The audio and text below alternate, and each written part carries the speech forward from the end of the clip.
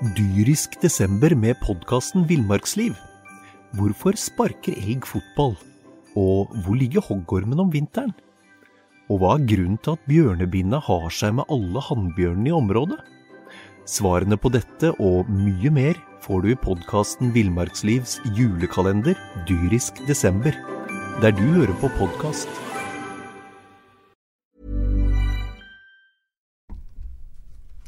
Velkommen til årets første fotballpreik, BA sin podcast om fotball. Det sikkert noen av dere som har hørt på oss før, kanskje noen nye har kommet til, og det som har skjedd siden i fjor at vi har byttet ut programlederen, som gjerne likte å snakke om Birmingham, med en som har litt mer peiling på Brann. Velkommen, Mons Ivar Mjelde. Takk skal du ha. Han har peiling på Wolves også da. Han har peiling på Wolves også, men kanskje i år så skal vi konsentrere oss litt om Brann og lokalfotball og drite litt i dette her med Wolves og Birmingham og alt sånt som vi har drevet og snakket om før. Mons Ivar med oss, og han kommer til å være med oss om ikke hver eneste gang utover i sesongen, så med jevne mellomrom. Men vi kan ikke bytte ut alle. Einar, du her, sånn som du har vært et par år nå, skal snakke med Østfold-dialekt om det meste. Jeg biter meg fast, jeg får liksom ikke sparket meg ut. Nei, det merkelig. Det fryktelig dårlig arbeid av dere, men jeg tar det til meg. Så skal vi ha med oss en Jonas Jonsen med jevne mellomrom, en nordlending som også kan snakke rett fra levra. Men nå det altså Mons Ivar som i studio, og Mons, vi går rett på. Du har fulgt Brann sine treningskamper i vinter, og vi imponert, ikke vi det? Jo, vi imponert. Brann har gjort mye bra. Jeg synes at masse solide kamper, defensiv har de virket trygg, sloppet forholdsvis, bortsett fra denne Bodø-Glimt-kampen på Marbella, så har man jo sloppet forholdsvis lite mål inn, og det jo en styrke. Og så har det vært litt sånn hakk i plata på at Lars Arne, fordi at i nesten hver kamp Brann har spilt, så har jo de hatt et spillemessig overtak. Og så kunne selvfølgelig både vi og Lars Arne og alle sett at man skapte enda mer sjanser, skåret enda mer mål og så videre. Men ingen kan ta ifra Brann at de har hatt en god oppkjøring, skjønt at de har hatt gode treningsleirer, og de har gode resultat i treningskampene. Så alt ligger til rette for at serien kan starte. Ja, jeg var på Marbella, eller i Marbella heter det vel, nylig på treningsleir, og fikk sett ganske nøye på Brann der, og konkluderte da etter 10 dager på Marbella at de har et aldri så lite spissproblem. Eller har de da? Du var imponert over Bamba på lørdag. Spissposisjon en av de få plassene de ikke har sånn enorm dekning. Skal vi være bekymret for den biten der? Ja, jeg har jo uttalt det at jeg jo litt bekymret for det, for jeg tror ikke at Brann har, når de vel skal spille 4-3-3, så har de ikke en spiss som på en måte en garantist på 15 skåringer pluss. Det tror jeg ikke. Jeg blir veldig imponert hvis de har det. Og så tror jo jeg at litt av grunnen til at Bamba blomstrer litt i denne helga, jeg har jo skjønt også at han kanskje ikke 100% frisk, men litt av grunnen til at han blomstrer var at Brann spilte en annen formasjon i helga. De spilte 3-5-2, og en type som Bamba, som jeg syns ikke alltid funker så godt sånn relasjonelt, men han er på en måte, når han fikk lov å være litt mer friere og bevege seg i tospann med en annen.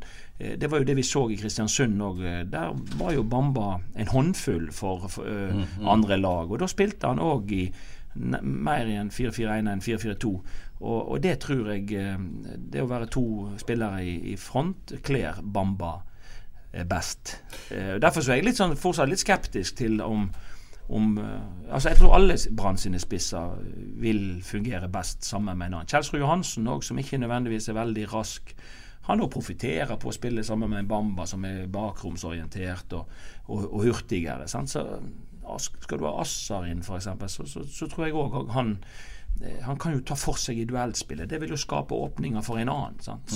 Så systemet pittet litt imot noen av disse spillerne, tenker jeg. Så det det eneste jeg savner med Brann-laget. Det jo at jeg synes Brann nå begynner de å få gode keepere, spesielt gode keepere med beina. De har solide forsvarsspillere. Er det en som ute, så har de alternativ. Midtbanekonkurransen jo enorm, sant? Der du har dobbeltdekning i alle posisjoner, og kanskje bør vi frykte at spillere som var best på Brann i fjor, som type Fredrik Haugen og Kristoffer Barmen kanskje må begynne på benken neste helg.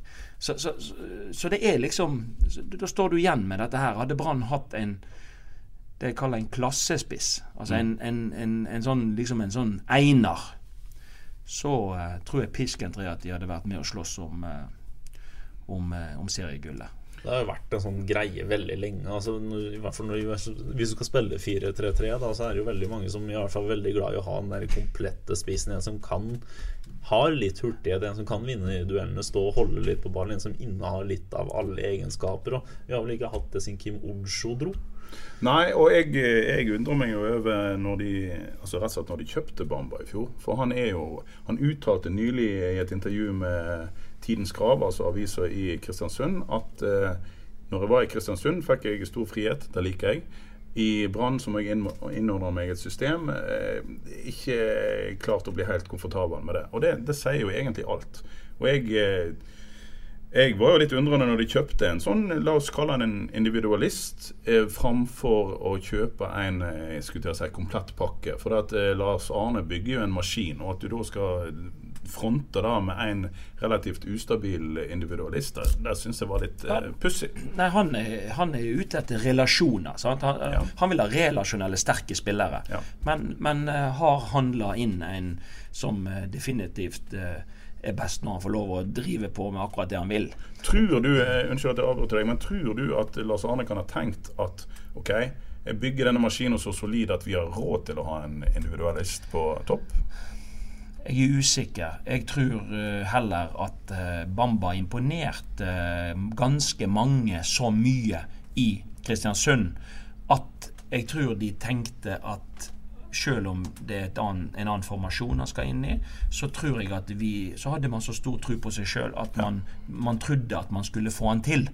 Ja. Det har man ikke gjort enda. Nei. Og så det nå en gang sånn også da, at hvis du har brukt mye penger på en spiss, så vil du gjerne være litt mer tålmodig, og du vil gjerne at han skal fungere.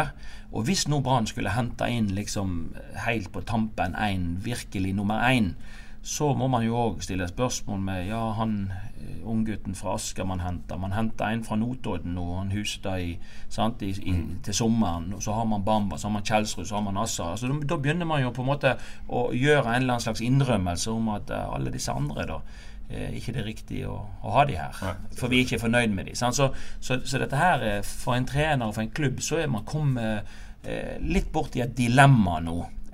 Skal vi gi tillit og satse på at, for det klart at folk kan vokse med tillit, og at det blir bra nok, eller tar vi sjansen på det, i hvert fall frem til sommeren, og så det jo mulig å gjøre noe i sommervinduet. Du ser jo at de har vært linket litt til Berisha i Rapid Wien, sant? Og det tenker jo jeg er jo en frisk type, sant? For da vi jo også inne på en problemstilling som heter kantspillere.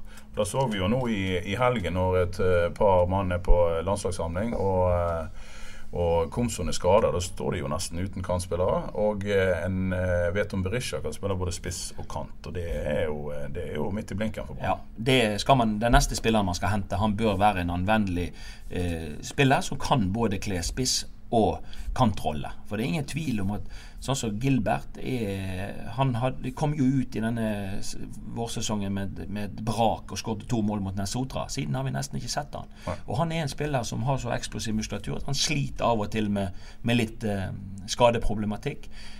Sant? Og det også med Rolandsson og Teniste, det klart de på landslag innimellom og så videre, de får et tøffere program enn andre som gjør at de litt mer utsatte, sant? Så jeg tror Brann hadde gjort lurt i å hente en riktig god spiller som kunne kledd begge disse posisjonene. Da ville man vært styrket, og da ville man gått inn i sesongen som en reell utfordrer til Molde og Rosenborg. Ja, for akkurat nå det en outsider. Jeg tenker det, at de har vært solid. Vi kan ikke ta de på mye i vinter. Men jeg har vært litt skuffet over noen av de lagene man har møtt, som jeg synes har sett litt svak ut. Altså, Haugesund så veldig svak ut den dagen de møtte de. Rosenborg så veldig svak ut i en omgang når de møtte de ned på Marbella. De hadde jo sola i øya, ikke glem det. Ja. Det er sikkert flere unnskyldninger. Men så har du også dette her nå, vet du, at nå har vi vært gjennom treningskamper. Nå skjer det jo et eller annet skifte, for på lørdag så begynner serien. Da er det jo full fres i Skien mellom Odd og Brann, sant? Og du ser at i det siste Odd har hatt gode resultat. Slo Haugesund 4-0, slo Aalborg 2-0 i Danmark sist, det er imponerende. Molde som slår Østersund 4-1 plutselig på tampen. Rosenborg som i dag, tror jeg, når jeg så sist, så var det 3-0 mot Nordkjøping, et godt svensk lag. Så disse lagene, det ser ut som de er i ferd med å skjerpe seg litt jo nærmere man kommer startstreken for årets sesong. Så, men Brann akkurat nå, uten den der eineren i front, er en outsider. Og så ser jeg jo beklageligvis nesten at Bentner er vraka til den treningskampen du nettopp nevnte. Horneland er jo en mann som er glad i løpskapasitet, og Bentner har jo ikke akkurat representert den egenskapen etter at han kom til Rosenborg. Er det en fare for at Rosenborg kan komme til å være kraftig mye bedre enn den faktisk har vist i vinter, og i hvert fall som en følge av at Bentner har mistet det klippekortet han har hatt? Men dette er jo som trener, sant? Jeg har vært i sånne dilemmaer noen ganger selv. Det er en vanskelig sak. Du har en type stjerne som alle tenker skal skinne og skal spille, og så er man gjerne ikke på det nivået man ønsker. Og så, jeg har vært i samme dilemma med spillere som kan være gode fotballspillere, men som ikke løper nok, som ikke er med å gjøre laget godt nok. Og da hjelper det ikke hvor stor stjerne du er. Jeg synes jeg husker at du i ettertid av 2006-sesongen innrømte at kanskje vi skulle beholdt han Helge Haugen på midtbanen. Han sprang litt mer enn de som fikk overta. Da var det vel en viss Martin Andresen som kanskje prøvde å samarbeide med Eirik Bakke, og det var ingen av de som sprang like mye som Haugen. Det er helt riktig, og det er jo lov å gjøre innrømmelser, men det er jo ingen tvil om at, og dette har jo jeg sagt til Helge også, at det er klart, og dette var jo skulle til å si, gjerne før man har fått all den teknologien som man har nå. Nå måler man jo hver meter og i hvilket tempo du løper ut på banen, sant? Du kan jo dokumentere alt, men det var ikke vanskelig. Du så jo med det blotte øyet at Helge Haugen var jo en som la ned mange meter, og det er blitt viktigere og viktigere, både i internasjonal og norsk fotball, dette med løpskapasitet, dette med å forflytte seg hurtig.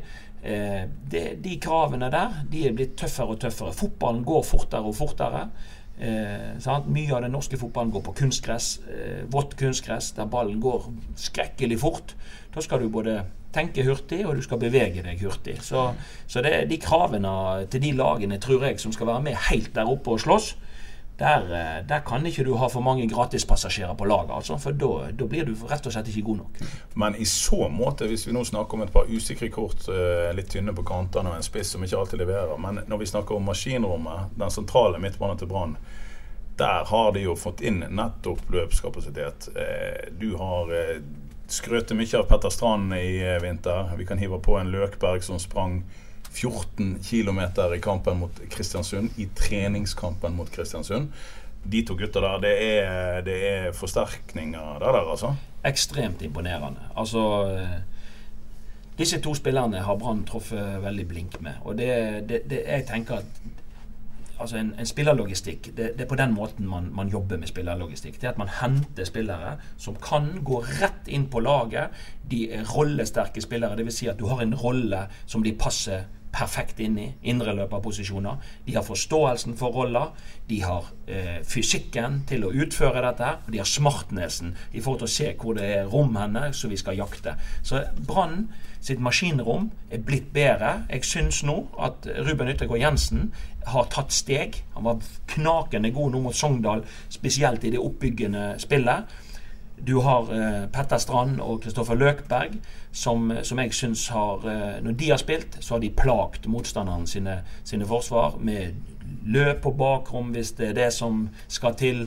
De er veldig flinke å se hvor er det folk beveger seg, og da går de i de rommene som er naturlige. Og det fører jo da til at vi har gode fotballspillere som Kristoffer Barmen, som Fredrik Haugen, som da plutselig har hatt kanskje en nærmest klippekort på laget, og som nå ikke, og jeg er litt spent på hvordan man takler dette. Jeg er helt sikker på at spillere som Strand og Løkberg, de takler meget godt en sånn konkurransesituasjon.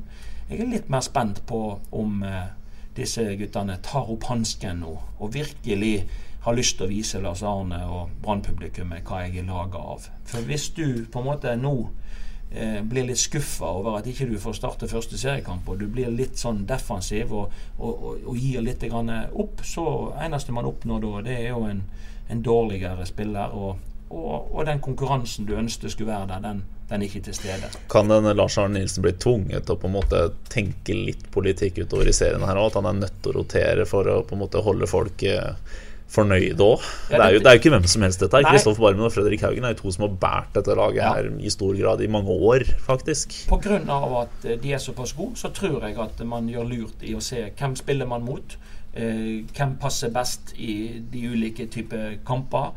Jeg er veldig redd for at hvis du velger å skyve disse to ut i kulden, så er det stor sjanse for at du misser dem, og det stiller i hvert fall enorme krav til kommunikasjon med dem, og fordi at du må kommunisere med dem hvilken plan du har for dem. Spillere som ikke blir kommunisert en eller annen slags plan, at treneren har en eller annen slags plan for dem, de er veldig lett å misse. Men nå er det jo også sånn at Fredrik Haugen har jo i årevis signalisert at han kunne tenke seg en tur ut. Så jeg har jo spurt Lan om dette her. Har du rustet deg for at Fredrik Haugen kan forsvinne? Nei, sier han da. Men altså, det kan jo skje. Og det skal bli spennende, men det jeg har sett på trening, og jeg vet ikke, du har jo også vært på trening, Mons, og sett at de gjør jo faktisk det. De rullerer en god del på lag og lar alle prøve seg. Og på lørdag mot Sogndal spilte plutselig Barmen indreløper. Det er jo kanskje en innrømmelse av det mest åpenbare på den midtbanen, nemlig at per i dag så er Yttergård Jensen den beste styrmannen. Men det er også et signal om at ja, du er aktuell som før som indreløper. Men spør du meg, så er det vel kanskje to mann som har utmerket seg på indreløperplass. Så det er de to som har sprunget mest. Og det er to nykommere. Ja, å være galskap og ikke spille med de som indreløpere, tenker jeg. Petter Strand har også spilt litt på kanten nå. Hva synes du om det? Nei, altså det var jo en av grunnene til at han gikk fra Molde. Det var jo at han ikke ønsket å konkurrere på back. Han ville spille i sentralområdet, og som han sier til oss, så lever han med det fordi at vi mangler mange spillere i denne kampen, og selvfølgelig er jeg lojal sånn i det korte bildet, men jeg tror ikke han vil være happy med å spille ving, og det er ikke den beste, han skal ikke gjøre det heller, for det er ikke den beste posisjonen hans. Jeg tenker at man må, så godt det lar seg gjøre, så må man prøve å få spillerne til å spille i de posisjonene som er deres beste. Det vil gjøre laget best mulig, og de har en Rolandsson som kan kle vingen. Petter Strand, for meg så er han er indreløper, og en riktig god en også. Akkurat Rolandsson skal vi bite oss litt merke i. Snakker litt om, vi ga han litt tyn her i fjor høst. Han var en av de som utmerket seg som dårlig når Brann var dårlig ute på høsten. Han har vel fått jevnt over tyn ganske lenge. Han er jo ikke noe sånn flamboyant spiller, men han har vært god i vinter. Ja, han har vært god, og han har jo mange kvaliteter, synes jeg, i forhold til fart og han har jo gjort noen ting i noen kamper, sånn som mot Rosenborg for seg. Du ser at han har noen ferdigheter og en sånn evne til å løpe boks til boks, og det er noe kraftfullt over han, så jeg tenker at og han får også jevnlig internasjonal erfaring gjennom landslagsspill for Færøyene, så jeg tenker at jeg skulle ønske jeg tenker at han har vel tatt noen steg og blitt bedre, og jeg skulle ønske at Dyrisk desember med podcasten Villmarksliv. Hvorfor sparker elg fotball? Og hvor ligger hoggormen om vinteren? Og hva grunnen til at bjørnebinna har seg med alle hannbjørnene i området? Svarene på dette og mye mer får du i podcasten Villmarkslivs julekalender Dyrisk desember, der du hører på podcast. Gilbert også hadde på en måte stabilisert prestasjonene sine. Vi har sett noen sånne topper som har vært veldig gode, men så blir det for ujevnt, og så blir det opp og ned, og så blir det litt for lite ut av det. Skal Brann være med helt i toppen, så kreves det at spillerne stabiliserer prestasjonene sine opp mot det maksimale de kan. Og det synes jeg at de som har gjort det mest i det siste, det type Yttergård Jensen, Strand, Løkberg. Det liksom, de spiller omtrent aldri en dårlig kamp. Bunnivået deres ganske høyt. Mens vi har noen spillere i Brann som har et veldig høyt maksnivå, men de har også et dårlig bunnivå. Og det det man må på en måte prøve å gjøre noe med. Ja. Hvis vi beveger oss bakover i banen nå, vi begynte med å snakke om spiss, nå vi kom tilbake i forsvarsrekka. Acosta vel, jeg har brukt uttrykket en ny vår et par ganger om han ser solid ut nå, etter å ha sutret litt i hele vinter og vært sur i fjor høst for å være benker, så ser han ut som et førstevalg nå. Ja, jeg kjenner han jo litt, sant? Jeg har jo hatt han i start, og vi så henter han til start, men det sånn at det skjedde et eller annet med han når han signerte ny 3-årskontrakt. Det ingen tvil om. Han før og etter det synes jeg har vært stor forskjell. Når han fikk den tryggheten, Brann vil ha meg, jeg har en langsiktighet i karrieren min, så synes jeg at Bismarck har vist at han hører til i dette laget. Han en spiller du tar med deg i krigen. Han blør for drakta, og han er vond å møte for motstanderne. Så jeg synes at selv om Løvgren har imponert og Eggen Rismark en god spiller og så videre, men de to beste stopperne, og det viste jo vårsesongen i fjor også, to beste stopperne som passer best sammen og som mest solide, og der Brann slipper minst mål inn, det når Bismarck Acosta og Vito Wormgård spiller stopper. Det på et høyt nivå i norsk fotball. Og Ruben Kristiansen, han signerte også en plutselig ny kontrakt etter å ha stått og smilt med blomsterbukett i neven i fjor høst, og han var vel en av de bedre, selv om vi kan snakke litt om innleggskvalitet etterpå, men han var bra i en kant som en wingback mot Sogndal. Du vet, Ruben løpssterk, og han har noen kvaliteter i det offensive spillet som jeg liker veldig godt. Og nå følte jeg mot Sogndal at han slapp seg løs, og han kom gang på gang, og han jo i veldig mye gunstige innleggsposisjoner. Og det jo en av de tingene som kanskje når en sitter og ser på Brannland, som man kan gjøre noe med, og som man kan forbedre, det at man i enormt mange innleggssituasjoner. Men man blir for avventende, altså den timingen mellom innlegg og innløp, den stemmer ikke alltid. Så jeg tenker at Brann bør jobbe med siste tredjedel, må jobbe, fordi de vil også i sesongen komme til mye innlegg, for de har offensive backer, sånn at de vil komme til mye innlegg. Det må opp med innleggskvaliteten, og så må det opp med kvaliteten på at det nok folk i boksen, og at det distinkte løp. Hva tenker Einar? Keeper, vi har ikke suttet og veddet om, men jeg har jo lenge sagt at du skal bare se at det gamle Håkon Oppdal som står i mål når serien begynner. Akkurat nå så overbeviste Erik Holmøy Hansen. Hvem står i mål på lørdag? Ja, hvor mye penger har du og jeg skal loppe deg for? Nei, altså jeg skal gå tilbake på dette her med Håkon Oppdal. Akkurat nå tror jeg Erik Holmøy Hansen får sjansen, men det skal ikke mye feilskjær til før han ute. Nei, det jo fort sånn at du har kjøpt en ny keeper som Brann med en gang da de signerte den, og han sa selv at dette en fyr som skal opp i landslagsdiskusjonen, så det tøft å benke han fra start, så jeg tror nok han kjøres i gang mot Odd på lørdag. Men selvfølgelig, hvis han leverer noen brølere sånn som han har hatt i vinter, så det ikke lang vei frem til Håkon Oppdal da, altså. Det en solid mann som står og puster den i nakken. Ja, det det, og det en mann som takler den konkurransen. Altså han vil ikke gi seg. Han vil stå på hver eneste dag for å prøve å overbevise Dan Risnes og Lars Arne Nilsen at jeg skal stå. Så Håkon en sånn type. Jeg ser vel på Håkon som kanskje en bedre skuddstopper enn Håkon var veldig god for oss i start på streken. Så har han hatt sine utfordringer i feltarbeidet. Der synes jeg Holmar Johansen har en større rekkevidde. Han jo 2,45 høy eller noe sånt i den siden. Og Håkon utvikler seg med beina, men jeg ser i kampene at han gjør en og annen litt sånn blemme, for Brann skal ha et spill der man skal prøve å spille seg ut, bruke keeperen som medspiller, og en moderne keeper, han skal være god med beina. Håkon, han blitt bedre med det, men han gjør litt mer upresis enn Holmar Johansen. Holmar Johansen har imponert meg med beina. Han en moderne keeper, knakende god med å distribuere med beina, og har jo en størrelse som gjør at han må eie luftrommet. Så blir det spennende å se, som du sier, at alle unge keepere vil kunne potensielt gjøre noen blemme. Men det jo en del av det å utvikle seg og bli bedre og bli god nok.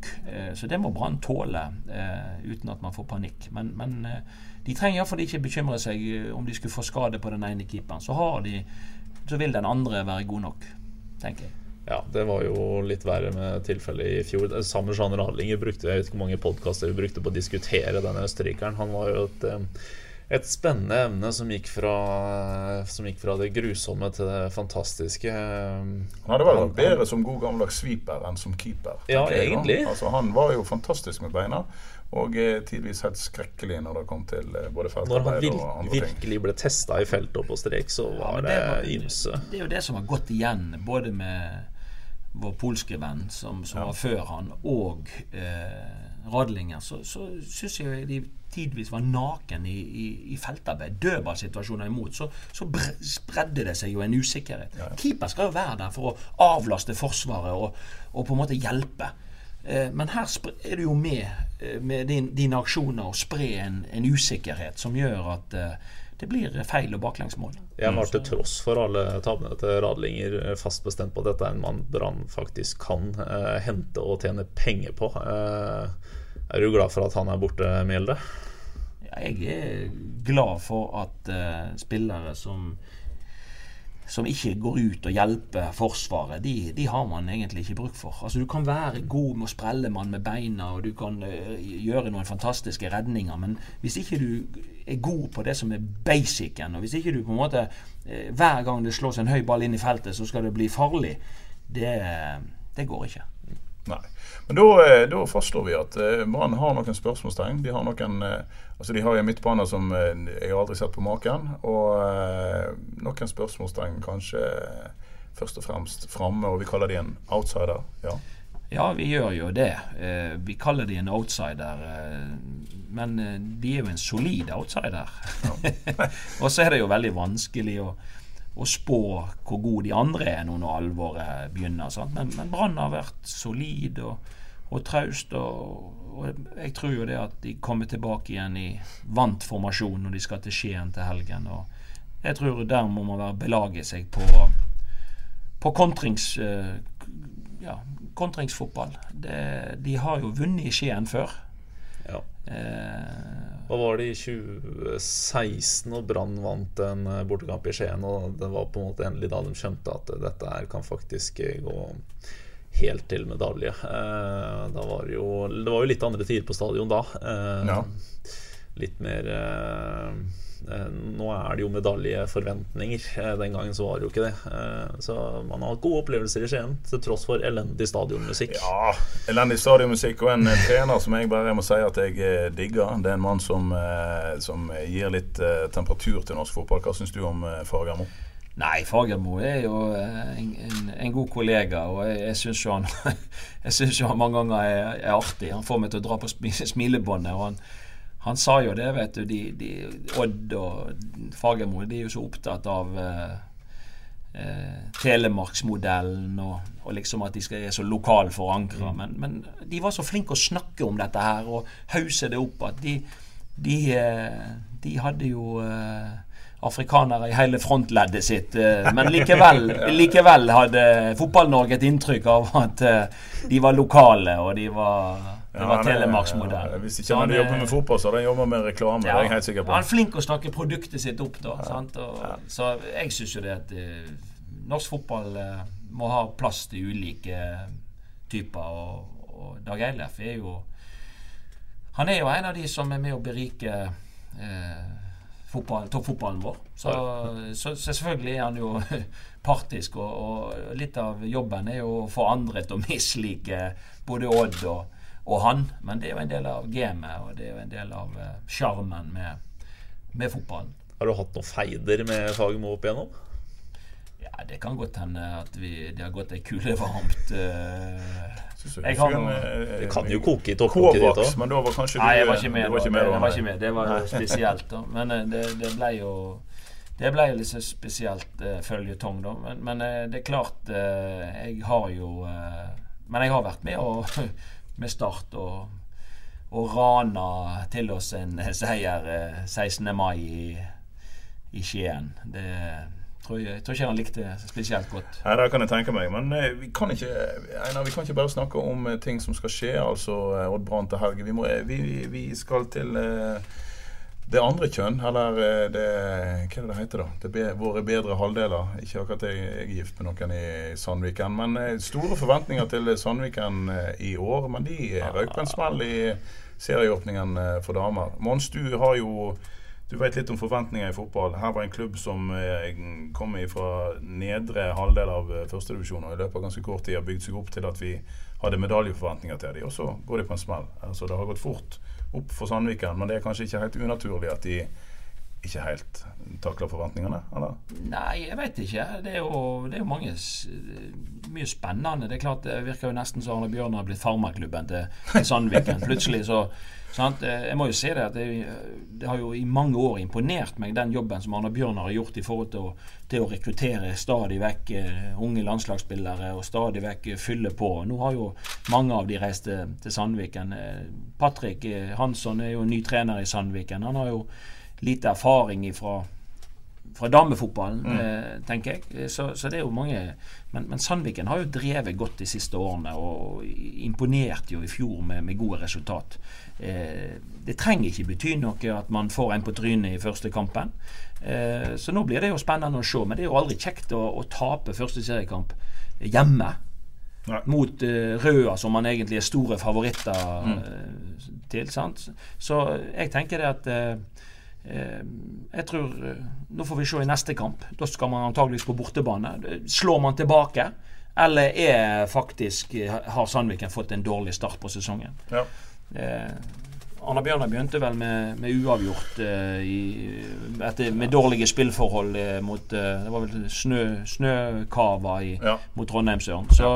Men det ingen tvil om at Bergens lagene I toppdivisjon kunne jo fått en bedre start enn uavgjort og tapp. Vi har nesten trodd at du har et lite hjerte for Arna Bjørn, som du sier, de har imponert deg. De ikke så langt til Osterøy Brune fra Arna. Tror du de klarer å reise seg med et helt nytt lag? Jeg vil nesten sagt jeg håper det, for det noe med at når du misser en del av de bærebjelkene til det andre lokale laget, så tenker jeg litt at Søren også det var ikke noe kjekt for Arne Bjørnar og da får du litt medfølelse med dem, og du håper at de klarer på en måte å mobilisere, de klarer å skape foredle nye talenter, sånn at de klarer seg på en bra måte I divisjonen. For jeg synes det virker som den målrettede jobben som de har gjort gjennom mange år, den har båret frukter I mange år, og det imponerende at en klubb med det ressursgrunnlaget har klart å gjøre det de har gjort. Så det har imponert meg. Så jeg håper at de gjør en ny sterk sesong, og at de liksom blir litt forbanna når naboen henter mange av spillerne og har lyst til å vise at vi duger likevel. Da har det definitivt blitt. Det jo noe med det jo noe med de klubbene som på en måte de utvikler toppspillere på rekke og rad, og så mister de. Altså, tenk, vi skal dra noen paralleller Tenk hvor gode Tertnes hadde vært i håndball hvis de hadde hatt penger til å beholde sine beste. Tenk hvor gode Arne-Bjørnar hadde vært hvis de hadde hatt penger til å kanskje hente den riktige spissen og beholde sine spillere. Halve landslaget jo Arne-Bjørnar-spillere. Det jo ikke grenser for hvor mange landslagsspillere som har blitt produsert i den klubben og vært innom den klubben. Nei, og da tenker jeg heller at man må glede seg over det enn å liksom for det har vært en del av politikken, og det har vært en del av det. Så jeg tenker at de som jobber i og rundt Arne-Bjørnar, de kan være stolt over den jobben de har gjort. De har produsert enormt mange landslagsspillere fra regionen, og det tenker jeg man kan slå seg på brystet og si at man har gjort en god jobb. Ja.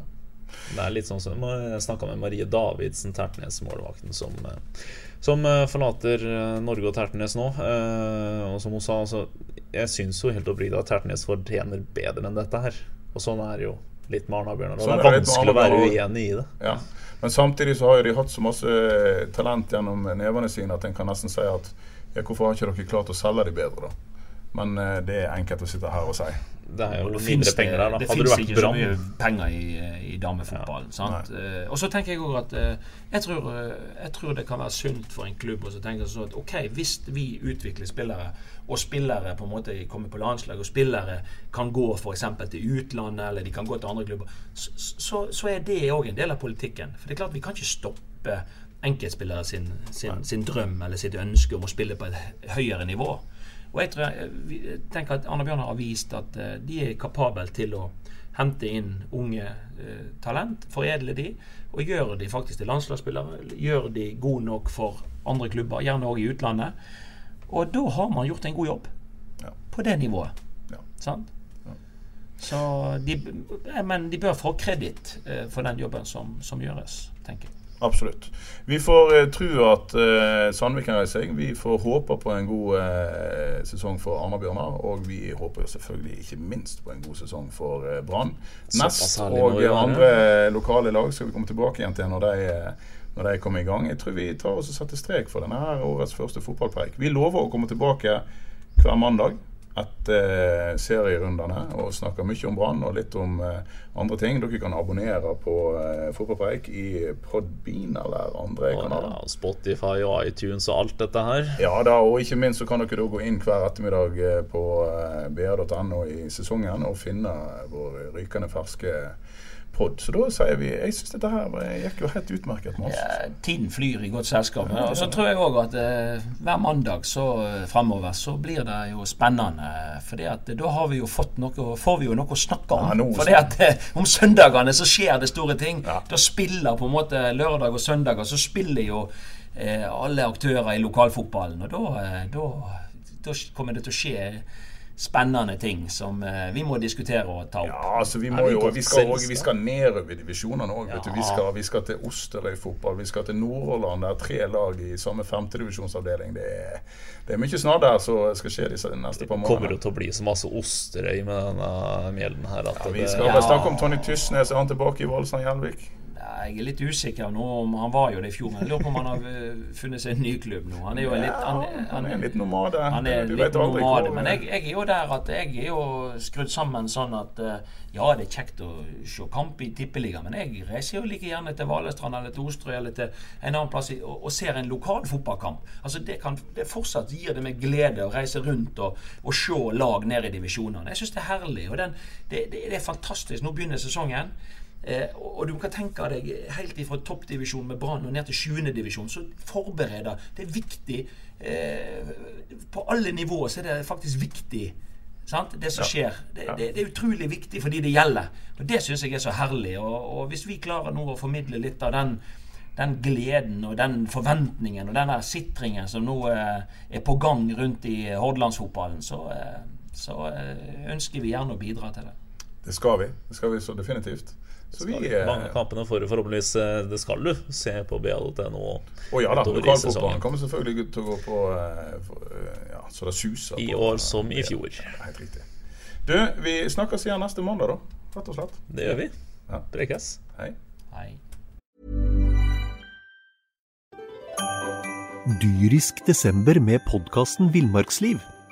Hvorfor sparker elg fotball? Og hvor ligger hoggormen om vinteren? Og hva grunnen til at bjørnebinna har seg med alle hannbjørnene i området? Svarene på dette og mye mer får du i podcasten Villmarkslivs julekalender Dyrisk Desember, der du hører på podcast.